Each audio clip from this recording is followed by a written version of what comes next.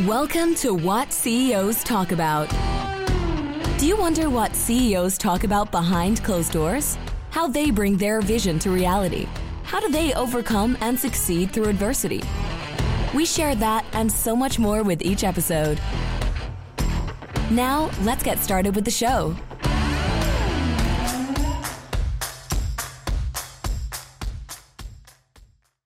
Good day, everybody. My name is Martin Hunter. I'm the host of What CEOs Talk About, where we translate strategy into frontline operations. Today, people listening, you're going to have fun because Janice and I are going to riff off of each other, and she is a character. So please, Janice, thank you very much for being on the show. Thanks for inviting me, Martin. I'm excited to be here. Janice is the owner and founder of her consultancy firm. She'll put the title out and give all the details. And to be polite, she's been doing this for over 20 years. So love it. Nicely framed. Thank you very much. Janice, like everybody else, as all of my guests, you get to pick the title of the show. Sorry, I'm giggling because I know it's coming. So Janice, what is the title of the show today? We're going to call this show, It's Your Pool, Don't Pee in It. It's your pool, don't pee in it. So let's keep the suspense going a little bit. Janice, okay. Tell us about your story. Let's start with you first, who you are, what you've been doing, and then we'll kind of gently go into your consultancy practice. So please, go ahead. Absolutely. What's your story? So I am a ranch girl by nature, love country, love being outdoors, love four seasons, really practical. So, everything I do personally or professionally, feet are very planted on the ground and let's figure this shit out. Right. And we'll make it happen. So, I've been working in this field now for over 20 years. And, I have a lot of fun with it because I get to bring myself to the table. I get to bring the stories to the table. I get to be in front of audiences because I work as a speaker. So, at conferences and those kinds of things. As a coach, I get to really jump in and jump with somebody. So I get to be along for part of the journey, which fills my soul. And it makes such a big difference. So it's, I'm a person that has always had an opinion about everything. Whether or not it's an informed one is a whole different story. Yeah, but I'll have an opinion about it. And most days I'm not afraid to share that.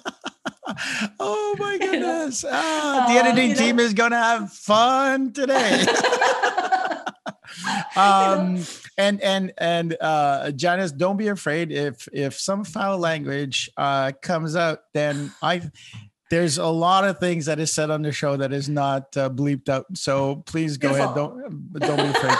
So let's talk about, when did you start your consultancy practice? When did you go, this is what I want to do? Like, did you have a job before, or did you just jump in? My background is actually in counseling, body-centered psychotherapy, counseling, adult education, all those kinds of things. And I used to do a lot of work as a counselor in frontline trauma work.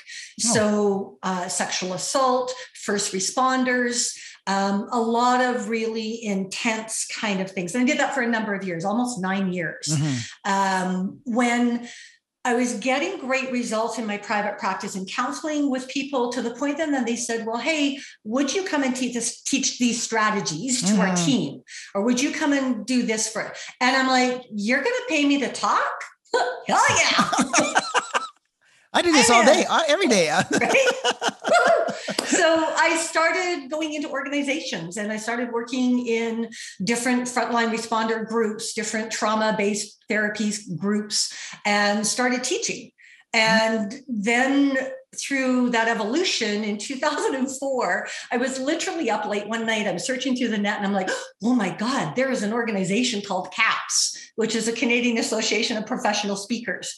People do this for a living. I bought a ticket to Ottawa in December. Don't ever do that again. But it's when CAPS actually had their annual conference, because none of us as speakers are working in December. So for those freaking cold. For the people in the US, Ottawa is our national capital. And it is, compared weather-wise to Chicago, it is cold, humid, bitterly cold. and it's got, a whole bunch of rivers meeting into it. Hence why Ottawa there's a lot of fur trades. And so there's history behind why Ottawa and Montreal are where they are. But if you compare it to, the US nations, Chicago, I think is the most, and then you put all of the DC kind of, all federal government bureaus and all that good stuff. So it's a cold and boring town. My wife is from Ottawa. That's why she left.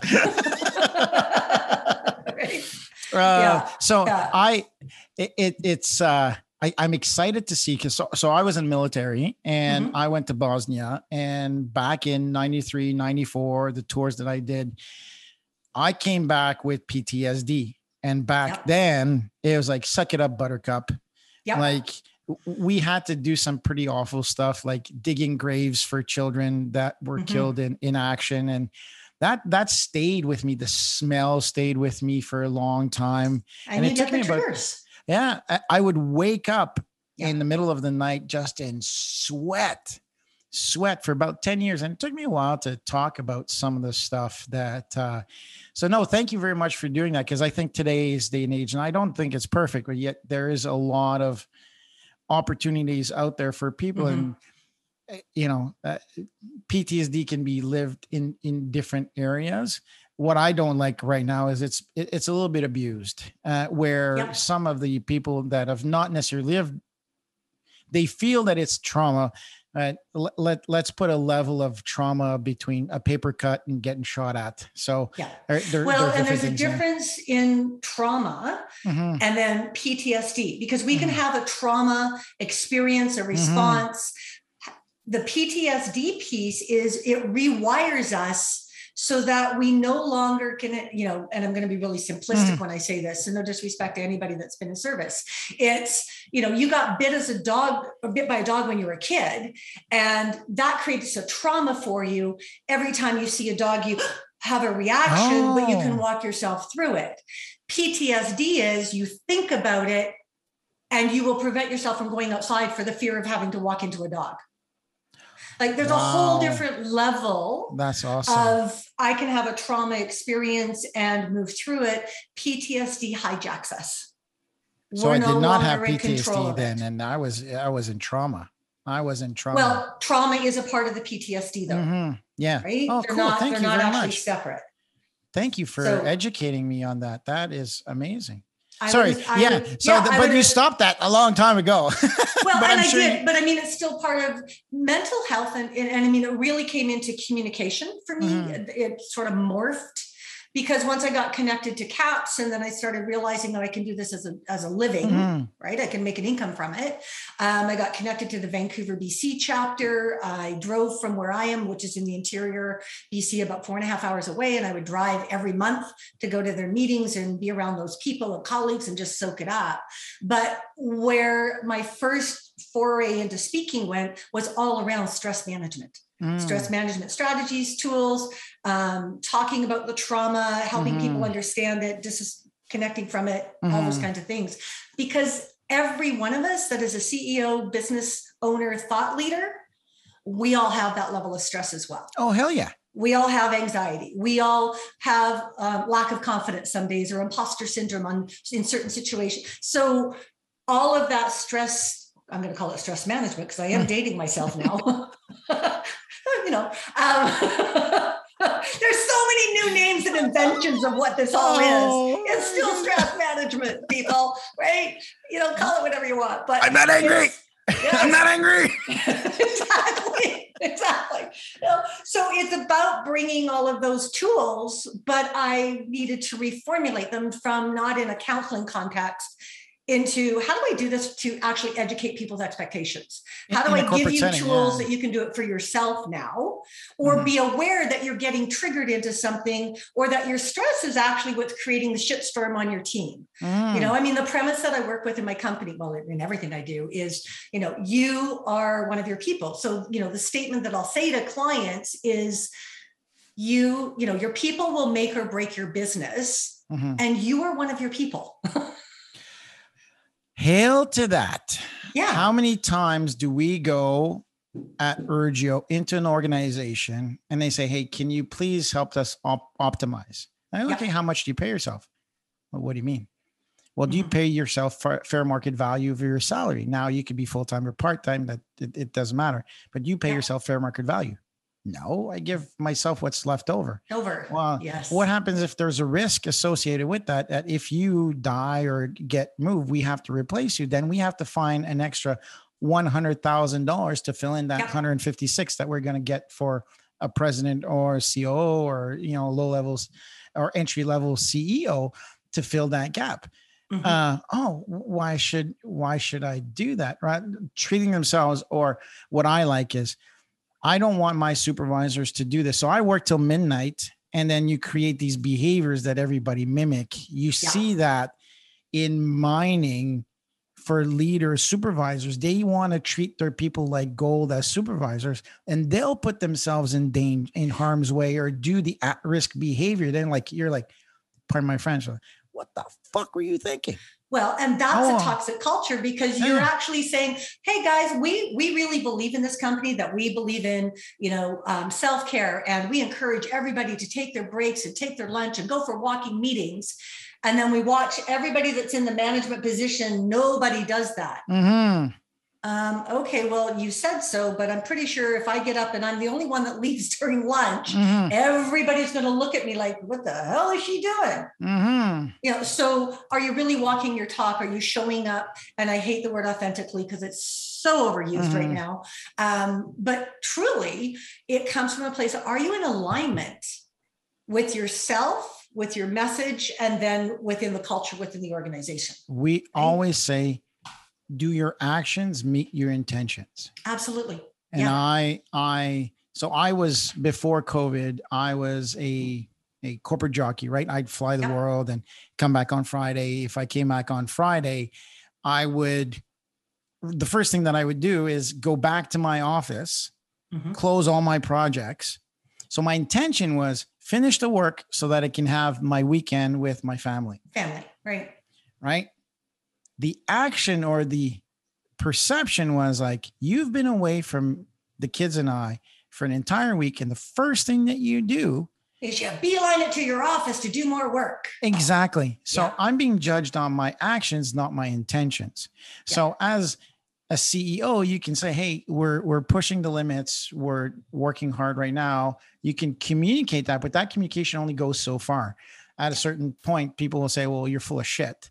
Because what you're doing and what you're saying are two different things. And like you said, it becomes a toxic culture. Well, and that's where the communication piece comes into it. Because, even using the example for you and your family, if they understand that's what you're doing because this is what it's going to give us. Oh, okay. Now we've got a level of acceptance, or you might have a discussion about whether that was really going to work for everyone or not.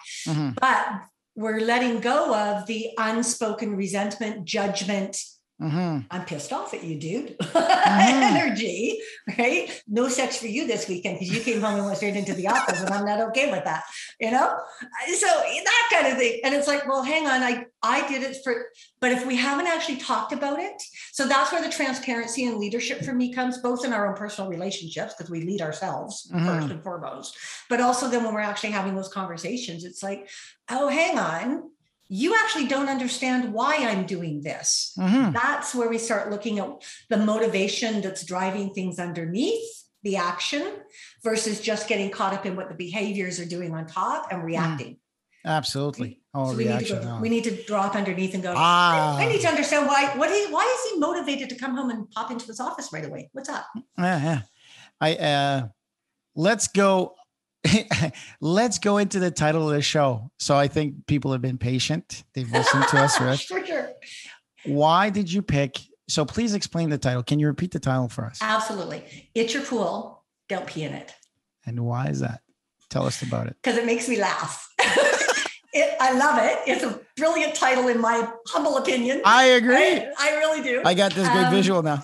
Yeah. So I'll give you a little bit of the backstory of how that title came to be, but it is such a brilliant fit for all of the work that I'm doing. So years ago, I truly was a couch potato. I'm highly driven. I'm very, very action oriented. And so sitting on my couch, literally having no physical anything, decided that I should do a mini triathlon and do a sprint triathlon. Because the goal's got to be far enough out there that I'm willing to get my ass off the couch. Otherwise, like if someone says, well, why don't you just start with going for a walk? Well, anybody can do that. Yeah. Right? So the challenge wasn't there. No. Problem was I'm not a good swimmer. So drowning in part 1 would have definitely impeded part 2 and 3 of a triathlon, right? So swim, bike, run. Yeah. So I took swimming lessons. I mean, I know how to float. I know how to play on the water on a lake, but swimming laps is a whole different ballgame. Oh yeah. Right. I had a car accident in 1994, separated my shoulder and my arm. I, to this day, cannot rotate correctly. This is my full rotation. If you're in a pool with me, Martin, you and I will get to know each other because at some point I've now zigged into you. All right. You're like a 1945 torpedo. It doesn't really go straight. But my swimming instructor was, again, trying to motivate me to swallow less water, because I do swallow copious amounts of water when I was learning to swim. And so here's how this came about. And so he actually, he had called me over. He's telling me to rotate my head more and, you need to do this. And I'm like, yeah. And I'm still swallowing copious amounts of water. So finally, the last time he calls me over to the side of the pool and he says, Janice, I need to let you know something. And I'm like, okay. And I'm ready for the wisdom that's going to make this different. He said, the class that was in here before you were a bunch of little kids. See, now you and others in your audience are probably getting it a lot faster than I did. Because I'm hanging onto the edge of the pool looking at him going, And so he says it again. And he said, and every one of them pee in the pool. Got it. Highly motivated to swallow less water, let me tell you. Watch me rotate more. But the analogy stuck. Yeah. Because I'm like, when we're in a work environment or our personal lives, doesn't matter. Are we actually cleaning our pools out regularly? Are we taking responsibility for that? Who are we inviting to come in and swim with us?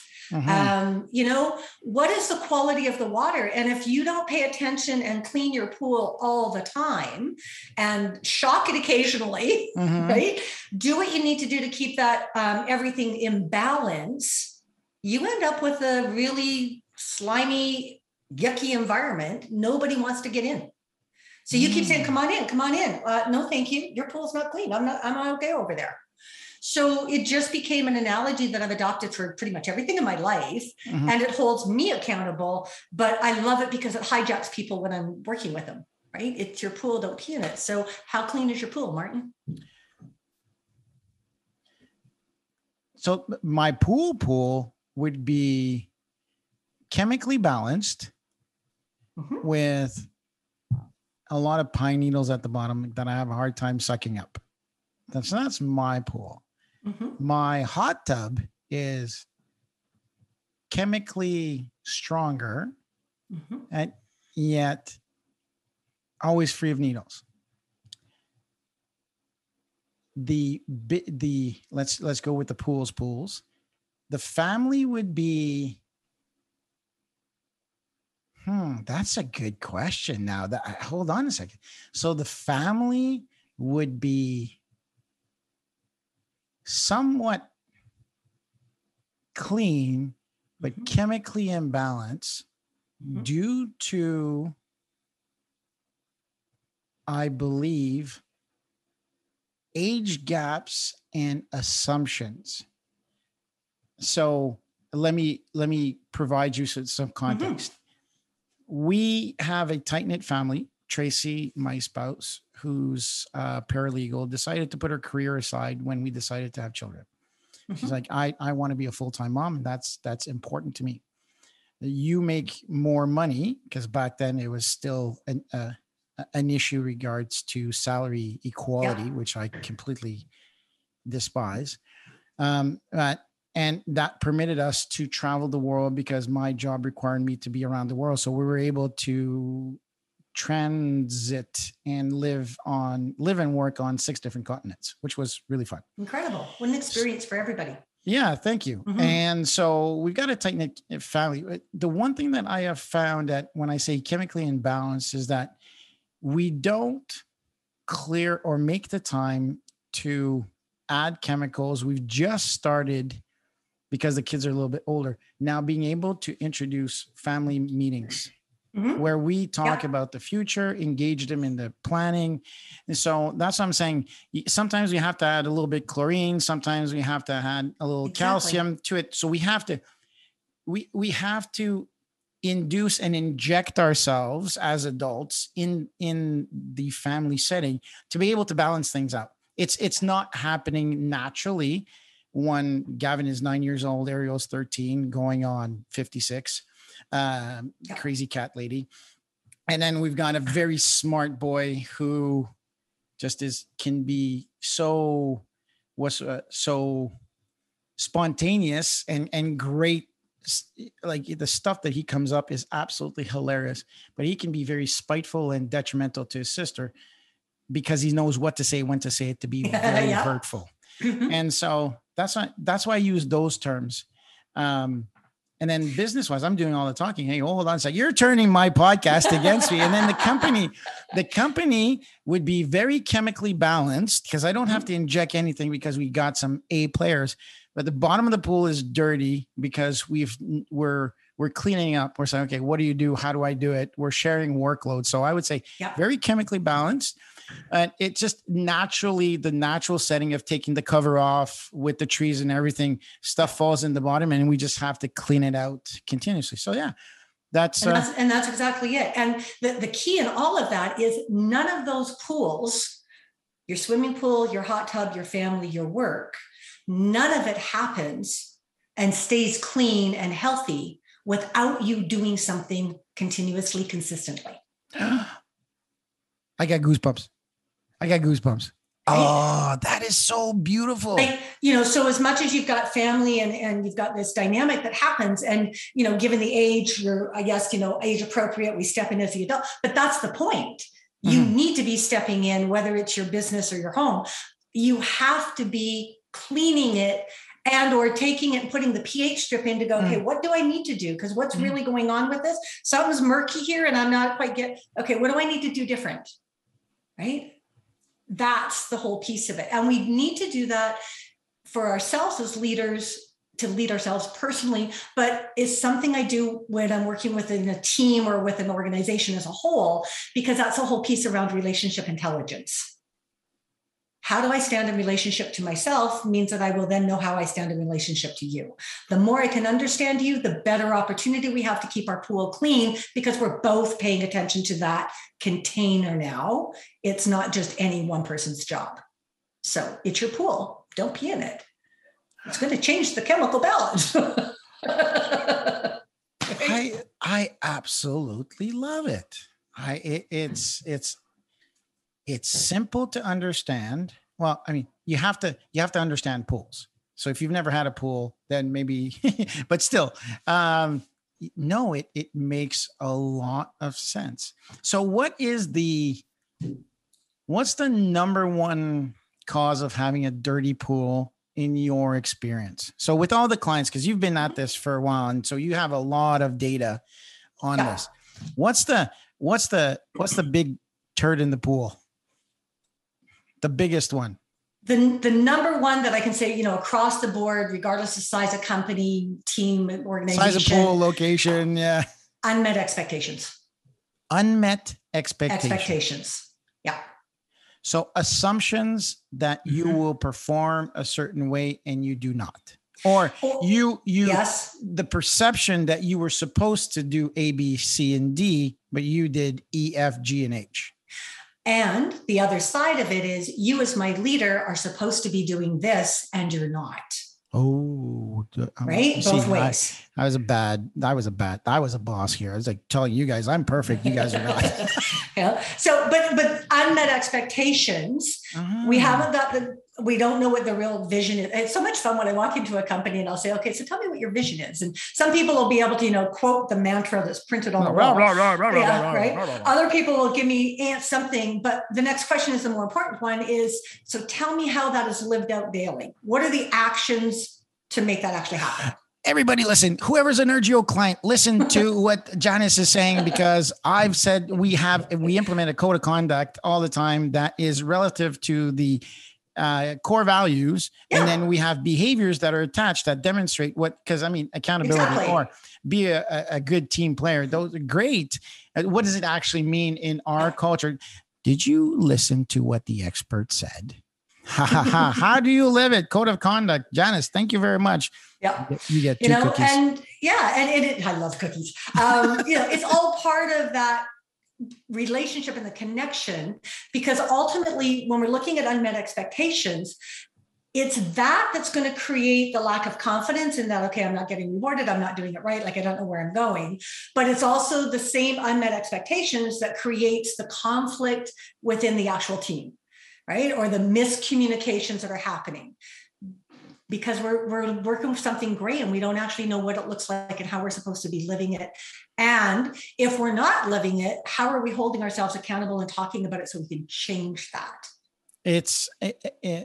So we have a tool for clarity that I stole from my military days. So when anybody who's in the military, US, Canada, EU, they'll know when I say SMESC, which is situation, mission, execution, logistics, or support and logistics, and command and control or communication.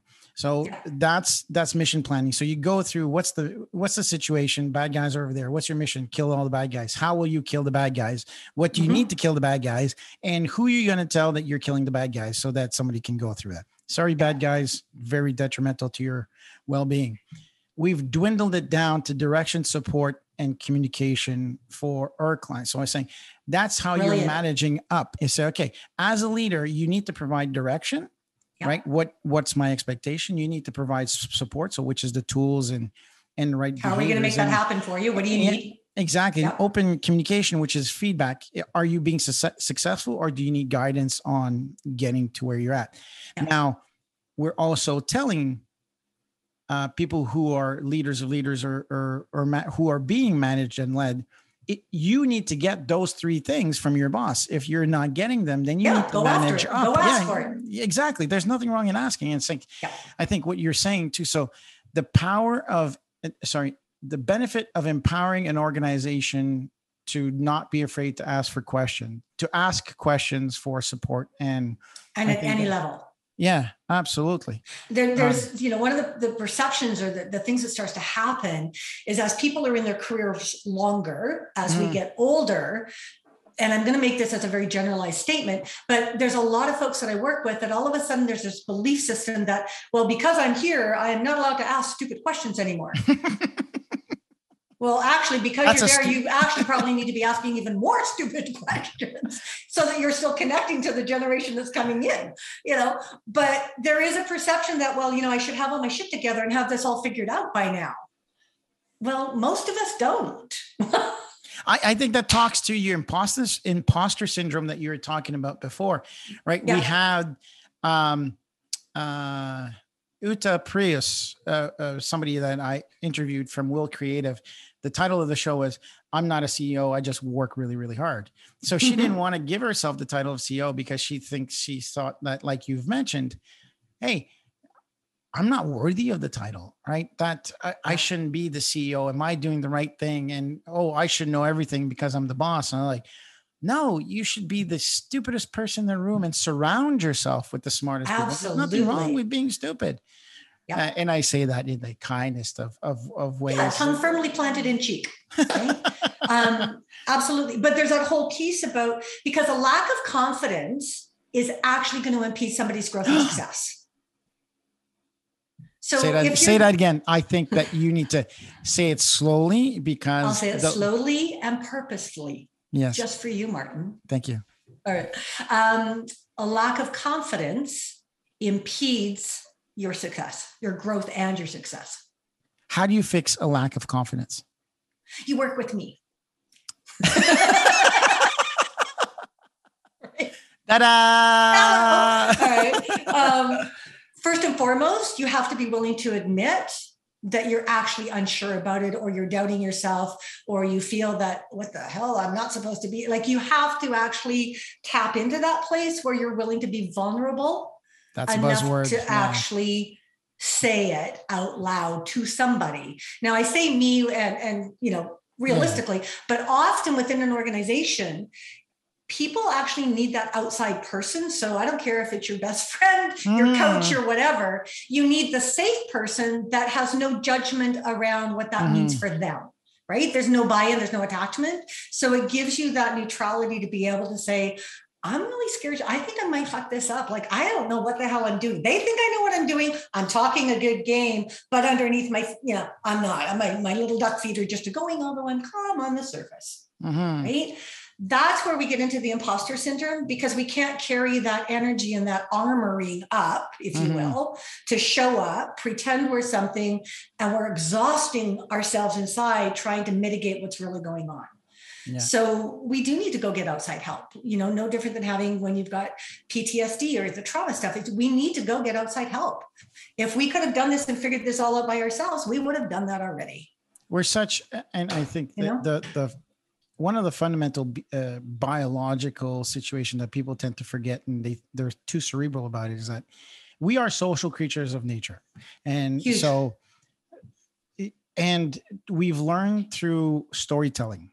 And two things that are of biological, and I'd even say across species, is the power of curiosity. So to be curious, and also to leave a legacy, to teach. So that's why two things that I think coaching and mentorship, and both the ability to learn, the creativity. When you look at a child, they're so curious. They do everything, right? Yeah. They say curiosity killed the cat, right? We just adopted a kitten, and that thing is sniffing everything. They're discovering, they're playing around, and I think that as we grow up, we feel to say, well, that's what kids do. Kids are curious. And for us at Urgio, that's our number one brand promise, core value, center of a mission is ignite curiosity. Revamp that curiosity about yourself, about your business, about the people that surround you. I think that is because Brene Brown does a good thing about courage and vulnerability that work together. Yeah. If you're not curious at how to improve yourself, or like you said, you have two people put the shield up, and they go, well, I'll tough out the storm, and then I'll put that up. And then all of a sudden people say, well, what a dickhead. And that guy's an asshole. And you're not having any engagement that's actually dealing with what's sitting underneath it. Yeah, exactly. And I use this with clients all the time. So my favorite C word is community. Oh, I have the other few. I like the other one too, but we'll keep it clean for this. Oh yeah. Don't say that one. Don't say that. No, don't say that one. But I do. I love community, because we need, and this is a philosophy that I bring to the table for myself, is I like it when it happens for me. We need to be seen, we need to be heard, and we need to know that we matter. We need to be valued. And so it's in a relationship that we actually are in that witnessing process. Right. And I throw the ball to you. You give me some feedback, some information. I get to take that in. Oh, yeah. Okay. So that's how I grow and stretch. But if I'm thinking I'm all that in a bag of chips and I don't need you and I don't need anybody and thank you very much, I'm an asshole. Right? That's true. Because everybody just looks at me and says, yeah, arrogant, yeah. You're done. I don't care if you're female or male. You're still an asshole. It doesn't matter what your gender is. There's one on everybody. Yeah, right? Literally, exactly. There's one you don't. You can be binary. You can be he. You can be a she. Doesn't matter. There's an asshole on. Yeah. And what we want though is we don't want our asshole part to be driving our bus. Correct. Right. I mean, for me, if my drama queen and my teenager, they get together and they're driving the bus, it's going to be a really good time and probably really embarrassing now that we have cell phones to take pictures. Don't let those two play together. It's not good. It's not good. But we want that alignment, but we need, so when you talk about curiosity and igniting curiosity, I mean, I have my own way of how I would do that. But my question to you would be, how do you do that for your team? Like, how do you create the environment where they get to ignite curiosity?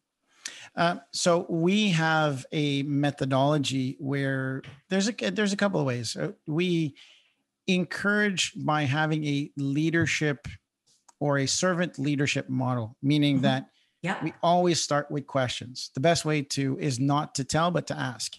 Absolutely. So even if sometimes, and I'm one of the areas when we do in-field coaching, when we help staff connect with their staff in the field, we always say, so start with a question. So, how you doing today? So how can I help? And you leave this. One of the tactics that I use is silence is killer. Mm-hmm. So Janice, role play with me a little bit, and you go, sure. Hey, Janice, what can I help you with? And then Janice stays quiet, says, nothing, boss, I'm good. Yeah, seriously, I'm really good. But thanks. I really appreciate you asking. Okay, so let me ask again. What can I help with? No, I don't know. Things are going okay. Yeah, marketing is going good. Oh yeah, they're rocking it. Okay, how about sales team? Well, there's a couple of guys that are struggling because they're a little bit competitive right now. So I don't know if they're really meeting the clients' needs as much as meeting their own needs. But I know they'll work their way through it.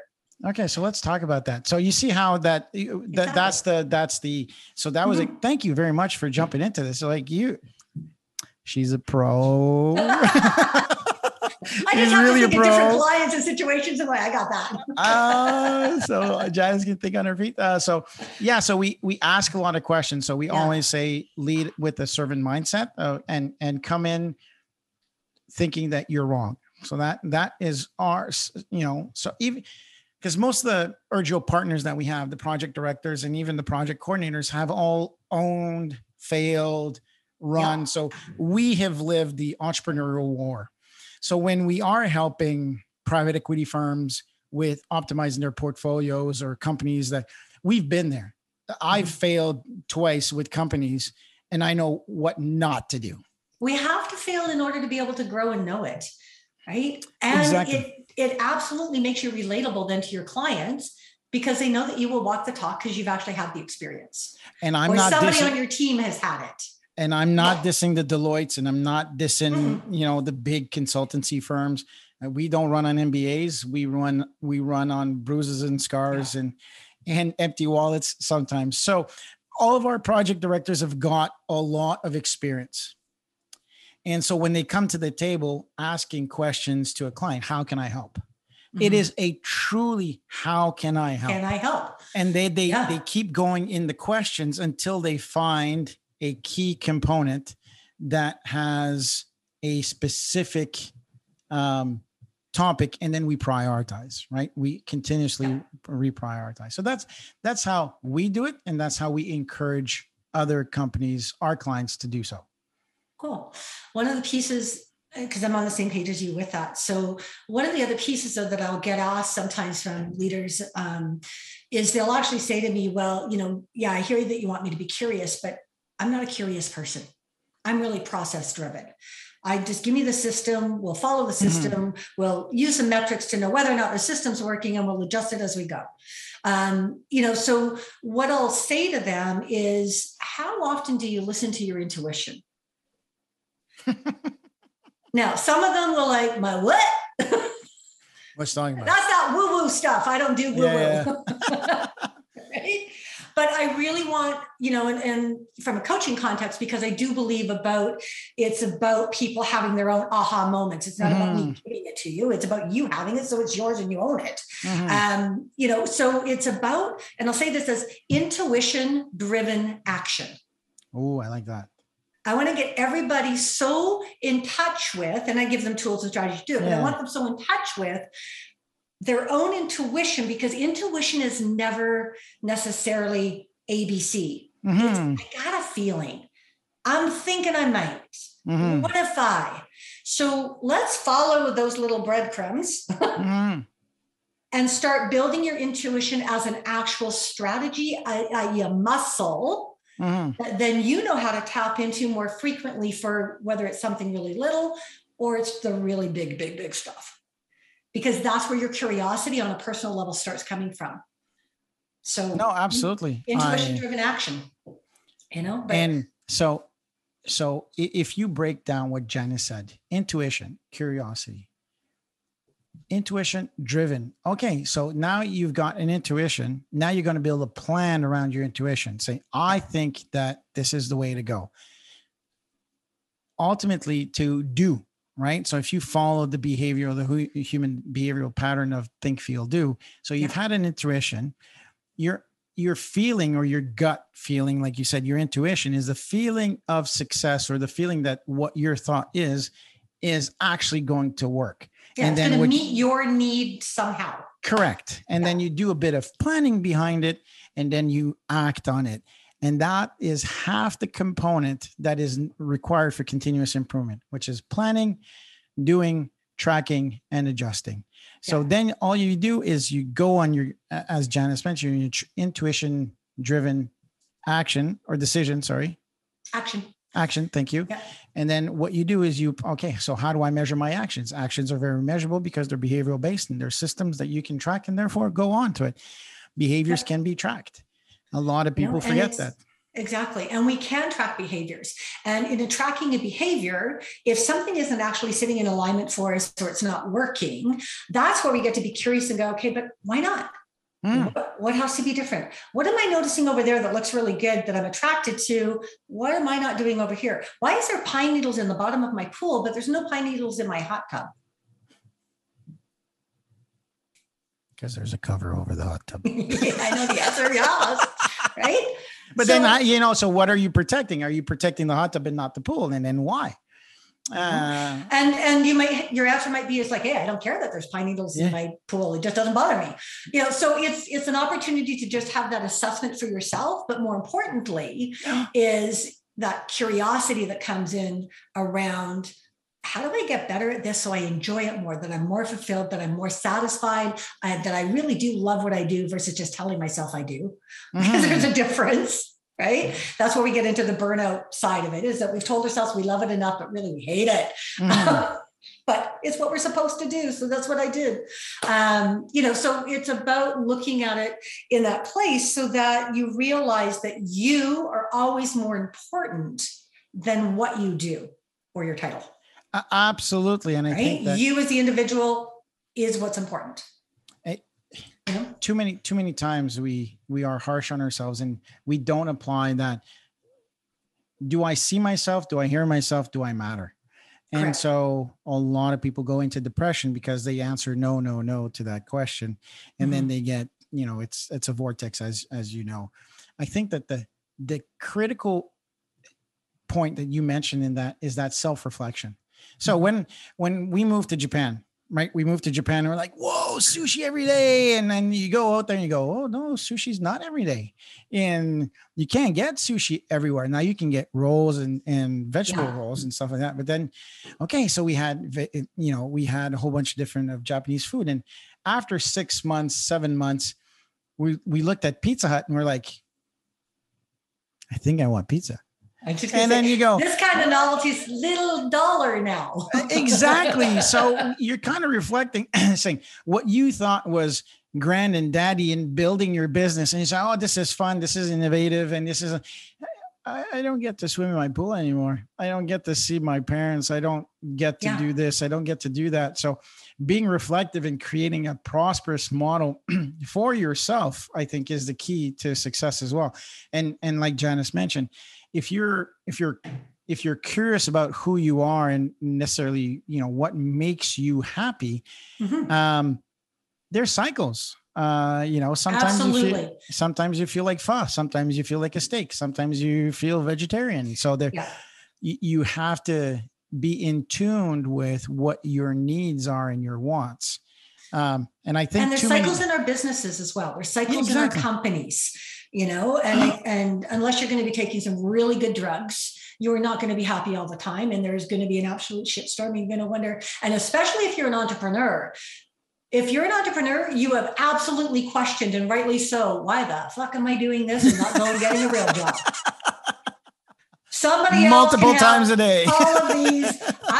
I will go be a Walmart greeter. I'm going to show up. I will direct people. And I used to use that all the time. And I have colleagues that would say to me, and you'll be there for 20 minutes and reorganizing the shelves and telling them how to do it differently. But I will encourage and invite them to want to do it. A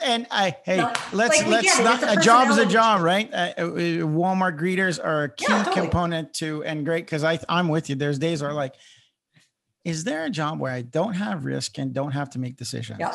Like I love driving. I won't be bored, because that's what keeps me in this game, is because then I'm like, that doesn't have risk, but am I going to be bored? Yes, I am. Okay, never mind. Carry on.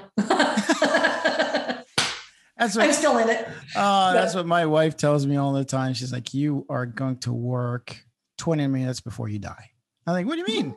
She's like, you have to stay busy. Even at the days off that I'm like, okay, so what are you doing? Well, I'm getting up tomorrow morning at 5 a.m. It's your day off. What are you doing? Well, we're riding our motorcycles and we're going fishing. Oh, okay. What are you doing tomorrow? Oh, well, Gavin and I, my boy, we're going to take him out and then we're going to go shoot the rifles. And okay, good. What are you doing now? What are you doing now? Well, I thought Gavin and I and Ariel would woke up and then we go this way. She's like, do you ever stop?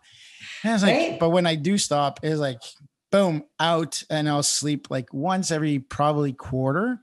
Yeah. I'll fall asleep at around 8 o'clock and not wake up before 10:30 the next day, at least once every 90 days. Yeah, because your adrenal glands need you to do that catch up. Oh my goodness. I'm actually just 23. I just look 50, sorry. Right? It's been a really good 23 years.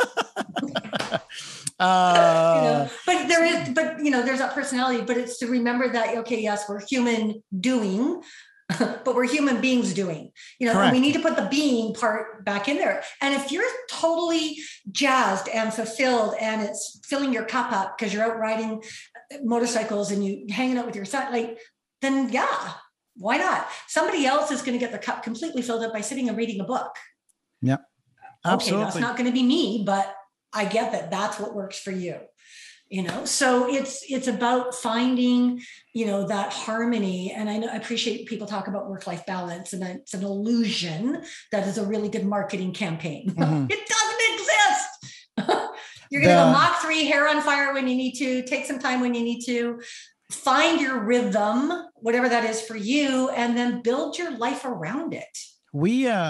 I've come up with a formula that, and this is funny because what I'm going to say is what drove this podcast. Is because I was asked to write a book about something that I say, that profit plus sustainability equals prosperity. Every individual in this, every animal is seeking prosperity. Yes. Enough money to keep you sustained. So we work generally from Monday to Friday to take the weekend off. So you're building profit so that you can be laxed on the days off. Mm-hmm. Now that model, when you're an entrepreneur and you own a few businesses, can be not from Monday to Friday. It could be 7 days a week, but you only work, like when we go to Mexico or we go to Hawaii for longer periods of time, I compress my day from usually 4:30 in the morning to about 10:30 in the morning. Mm-hmm. So I get a lot of work done in the morning. Yeah. So I, on a day-to-day basis, I'm doing profit and sustainability. I work hard in the morning, and then the rest of the afternoon is spent fishing, going by the pool, riding dirt bikes, whatever you need to be doing, and whatever we want to do as a family, go have tacos. Yeah. So that's the prosperity model. Some people like working from Monday to Friday, so they get weekend off. The risk is lower. The stress level is the routine and structure gives them a sense of security. There's nothing wrong in being an employee. There's nothing wrong in being an entrepreneur. There's nothing wrong in being an entrepreneur that goes bobs, or an employee that bobs between each of them. Yep. Different strokes for different folks at different times of life. Mm-hmm. You can't be an entrepreneur, in my opinion, if you have not worked. You can't say one is better than the other if you've not dove in either one of them. Yeah. I tell a lot of young entrepreneurs, well, how about you keep your idea, sink your teeth, go work for a corporation, see what you like, what you don't like in the business. Start it on the corner, get your side hustle going, put some energy in. You're young, you've got time, and you work hard. So start your hustle and then check it out, because you might be very, very, very disappointed.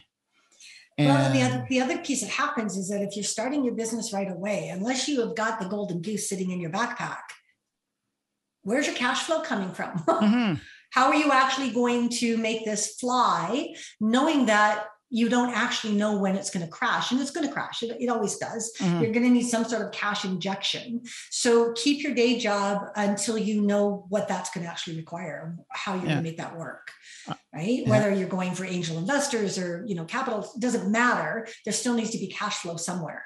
Right? Eric Wu of Gainful, who was a guest on here. I watched that podcast. Oh, it's such a grateful young man. And when I mean young man, he's not 12. He's a young entrepreneur, really grateful for his parents, what they did for him. And he works every day really hard with that mentality, right? And he's always got a smile. Every time you got Eric, sometimes Eric, he's busy and he's not that smiley, but he'll always smile once in a while. But that's, you know, that's a great example of having, he had parents and support, as Janice mentioned. Some people don't. So as Janice said, where are you going to get your money? You have to put the resources up front before you can, time, energy, and resources. Like that's. Yeah. And there's I think there's a lot of value in, you know, because again, we're both saying that we're not attached to the titles or, you know, MBAs or whatever. If you got them, great. But it's having come through the school of by bootstraps, hard knocks, all the rest of it, and being willing to learn from others that have been there before me. Like if you can give me the shortcut so I don't have to do it, I'm all in. Yeah. Sign me up, right? You know, so it's that opportunity though, to be able to pass that now to somebody else and say, okay, here's my knowledge. Here's what I know. Here's what I've learned. I'm not saying it's all going to be right for you, but if I can give you some of the shortcuts and save you some of the griefs that I went through, you'll trust me, you're still going to create your own, but you don't have to do this on top of it. So I think that's brilliant, right? Put the chlorine at the end of the night in the pool put chlorine in, but put it at the end of the night. Make sure that when you do your testing first thing in the morning. Make sure that water is up. When you put your water, you let the hose run a little bit so that you don't have all this junk in there. So those are the little shortcuts that you're saying that comes from experience, right? So kind of full circle here on it's your pool, don't pee in it. So Janice, what's the I ask pretty much everybody this question. What's the one piece of information, documentation, reference? It could be a book, it could be an individual, it can be a saying. You know, when it comes to me, so the examples I have, you know, a book, but when I think of somebody who's informed me is when I left the Army, I was really sad because Army's everything that I wanted to do and I really didn't want to leave. He said, there's three things that really matter. A warrant officer, he says, your physical and mental health, your family. So number one, physical and mental health. Number two is your family. Number three is every fucking thing else. Yep. So in that order, so I've applied that in everything that I've done so far. And that's excellence in action. Yeah, exactly. Right. And so it really is. Yeah. So for you, what is your book, podcast, saying, person that has truly influenced you and you always go back to refer back to? What's that? So this is a book I was given when I was 12 years old. I had no idea what this book was going to mean to me. And it's something that until I actually really started my own, counseling practice and started going out and doing training programs and got caught in the, I have to be better. I have to be better. I have to be better. And I'm but I'm killing myself. Like I burnt myself out twice. I mean, there was one 6-month period. Biggest decision of the day, clean pajamas, dirty pajamas. Dirty pajamas are already on. Okay, we're good. Oh, wow. And the book is actually called Hope for the Flowers. Oh, wow. I've never heard about It's a kid's book. It is about two caterpillars called Yellow and Stripe. Keep going. And they have caterpillar pillars. Okay. And the struggle and climbing on top of people and stepping over people to try to get to the top of the caterpillar pillars. But hang on, one of them thinks, but what if I go over there and do it differently? So now there's a whole transformation around if I go into a cocoon, I get by myself, I figure out how I make this work. And then later on, comes back in as a butterfly to the top of the, because Stripe's still on the caterpillar pillar. trying to give information saying, but you don't have to do it this way. Just because everybody else is building all these caterpillar pillars, you don't have to either. It is the coolest book. Amazon, I think it's about $5 now because it's that old. Author's name. Doesn't matter. Okay, Trina Paulus, I think. But yellow book, white caterpillars, yellow and stripe. What's the title again of the book? Hope for the Flowers. That you know what, Janice? Out of all the podcasts, everybody says, "Oh, the E-Myth or this or that." Mm-hmm. Wow, that is powerful. It can make me cry. Like it is so. It's such a simple but such a powerful message. Yeah. And as we can see and hear. Thank you, Janice. Thank you. Yeah. Thank you. It's a cool book. It is. It sure seems that it has impacted your life. Yeah. Definitely. Yeah.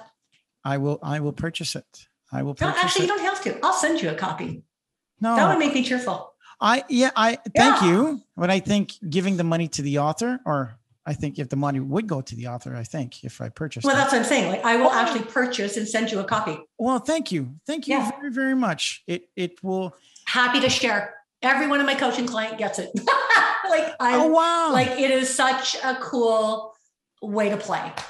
Right. So, and it does. And it takes me right back to It's My Pool, Don't Pee in It. My title being It's Your Pool, Don't Pee in It, because it's about us finding our own rhythm, our own pH balance. And what does that look like in our lives? So yeah, I would love to share it with you. Full circle. Mm-hmm. Thank you. Thank you very much. Janice, thank you for being on the show today. It's just, my pleasure. Delightful. And this is your first, hopefully this is your first of many podcasts for you. Thank you. Yes. You are a great guest. Thank you very much for being such a lively guest.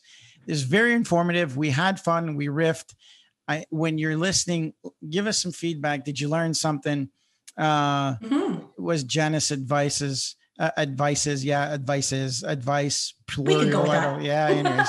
What stuck? What worked? What resonated? That's right. Let us know. Janice, you're on LinkedIn, I'm assuming? LinkedIn. Yep, definitely. Are you okay if people reach out to you? Absolutely. Happy to answer questions, have conversations. It's all about making connections. Okay. We'll put your email in the comments and the information below. So terrific. Did you have fun? I had a blast. Good. Thank you very much. I'm happy that I'm your first. And so am I.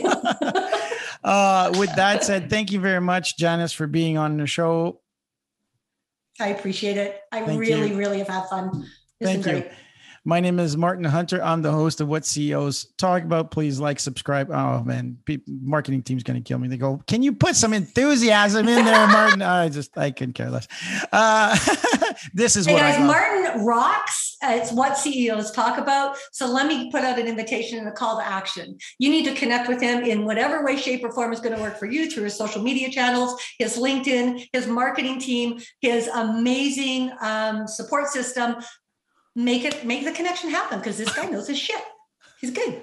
How much is that going to cost me? Thank you, Janice. Love it. Thank you very much, everybody. Have a wonderful day. Thanks for tuning in to What CEOs Talk About. Make sure to click subscribe to get notified about future episodes or check us out at www.whatceostalkabout.com.